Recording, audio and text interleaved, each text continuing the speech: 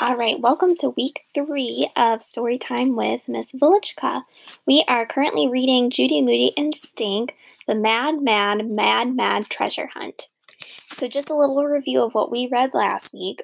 Judy and Stink are on vacation with their parents on Pirate Island, and they're participating in a treasure hunt that's being held by the island. Last week we read that they got their first clue for the treasure hunt, which talked about something that was tall as a tree, dressed in white. Judy and Stink debated if it was a church, maybe it was a flagpole, and then they came to the lighthouse on the island and discovered that that was where the first clue had led them. After they had figured this out, they received some pieces of 8 or some coins as a reward and got their next clue, which was in Morse code. They realized that they couldn't read this Morse code and set off for the library to get a book that could help them discover what it meant. On their way, Stink remembered that he had in one of his pirate books a Morse code translator, so they didn't need to go to the library after all. And using Stink's book, they realized that the second clue said Blackbeard. And so that's where we left off. They had just figured it out and were on their way to discover where this clue might lead them. So our chapter that we're reading today, the first one, is in Morse code. Judy and Stink met Mom and Dad in front of Barnacle Bob's. "Those 2 girls with painted faces have maps too," said Judy, pointing. "So does that surfer dude kid," said Stink, "and he's not stopping to eat hot dogs." Judy and Stink wolfed down hot dogs. Then their parents drove them all over town while they tried to solve the next clue. Something about Blackbeard. They went to Blackbeard's castle. They peeked inside a gift shop called Blackbeard's Folly. They checked out the Barefoot Blackbeard, a surf shop, but all they found were a lot of flip-flops. "Let's park and walk into the center of town," said Mom. "I need to get sunscreen, and I'm hoping to find some art supplies, so we—" "Do we have to?" asked Stink. He could already feel his feet falling off from the boring old shopping. "Come on, it'll be fun," said Mom. "There's a toy store and a pet shop like Fur and Fangs and an ice cream place." "Pirates don't play with toys," said Stink, "or go to pet shops." "Not even Toys R Us," Mom joked. "And they definitely don't eat ice cream," said Judy. "Not even Mars Bar Crunch," Dad teased. "Sometimes parents are so clueless," Judy whispered to Stink. "We're clueless too," said Stink. Judy and Stink laughed till their stomachs hurt. "Stop," said Stink. "You're making me get scurvy again." In the village, Judy and Stink saw kids with maps everywhere. Stink, across the street, tall boy and smart girl. "Are you doing the girl who cried pelican thing again, where you get me to look?" He looked anyway. "Let's follow them," as in spy. "That's called cheating, Stink," said Judy. "Pirate rule number something or other. Cheat every chance you get." "Carbuncle," said Judy. Judy and Stink trudged up and down Back Road and School Road behind Mom and Dad, in one shop and out the other. Stink made bored sounds. Judy made bored faces. Until they heard a voice. Walk the plank," said the voice. It was not a Scurvy Sam pirate voice. It was a high, squeaky voice. Shiver me timbers," the voice screeched. "I think it's coming from the pet shop," said Judy, rushing inside. "Pet shop," Stink called to his parents, rushing after Judy. "Jolly Roger, pieces of 8, Jolly Roger." "It's that parrot," said Stink, pointing to a large red, yellow, and blue bird with long tail feathers. They hurried over to his cage. "Rare," said Judy. "What's your name?" Stink asked in a parrot voice. "Stink, it says right here that his name is—" "Blackbeard!" Judy and Stink both screamed at the same time. They rushed over to the teenage boy behind the counter. He had coal-black hair that fell in his eyes, a green army jacket with the sleeves ripped off, and a silver hoop earring. "Maybe that guy's Blackbeard," Stink whispered. "Do you know about the treasure hunt?" Judy asked the guy. "Because we think your parrot is Blackbeard, and that's our next clue." "You got it," said the kid, putting on his red sash. He pressed a button on his cash register and handed them 4 pieces of 8. That's 10, said Stink. We have 10. We're gonna win. We only need to solve 3 more clues and get 6 more pieces of 8. Stink and Judy went over to the cage again. They looked around for a piece of paper inside the cage, outside the cage, and under the cage. Hey, there's nothing here, Judy said to the guy.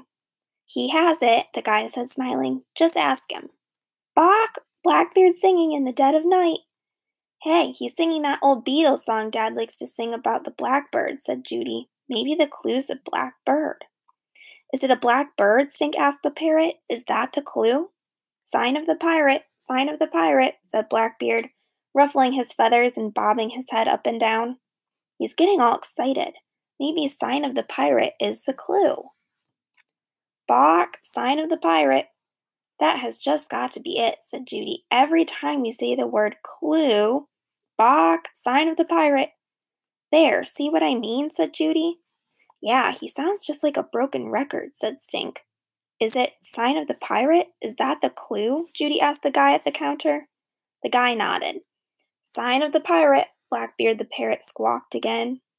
We know, said Stink, covering his ears. Let's get out of here. I can't concentrate. All right, the next chapter is called Sign of the Pirate. Judy and Stink waited outside while Mom and Dad were in the art store. A family with 2 little kids walked past, clutching the first clue. They didn't even find the you-know-what yet, Stink whispered.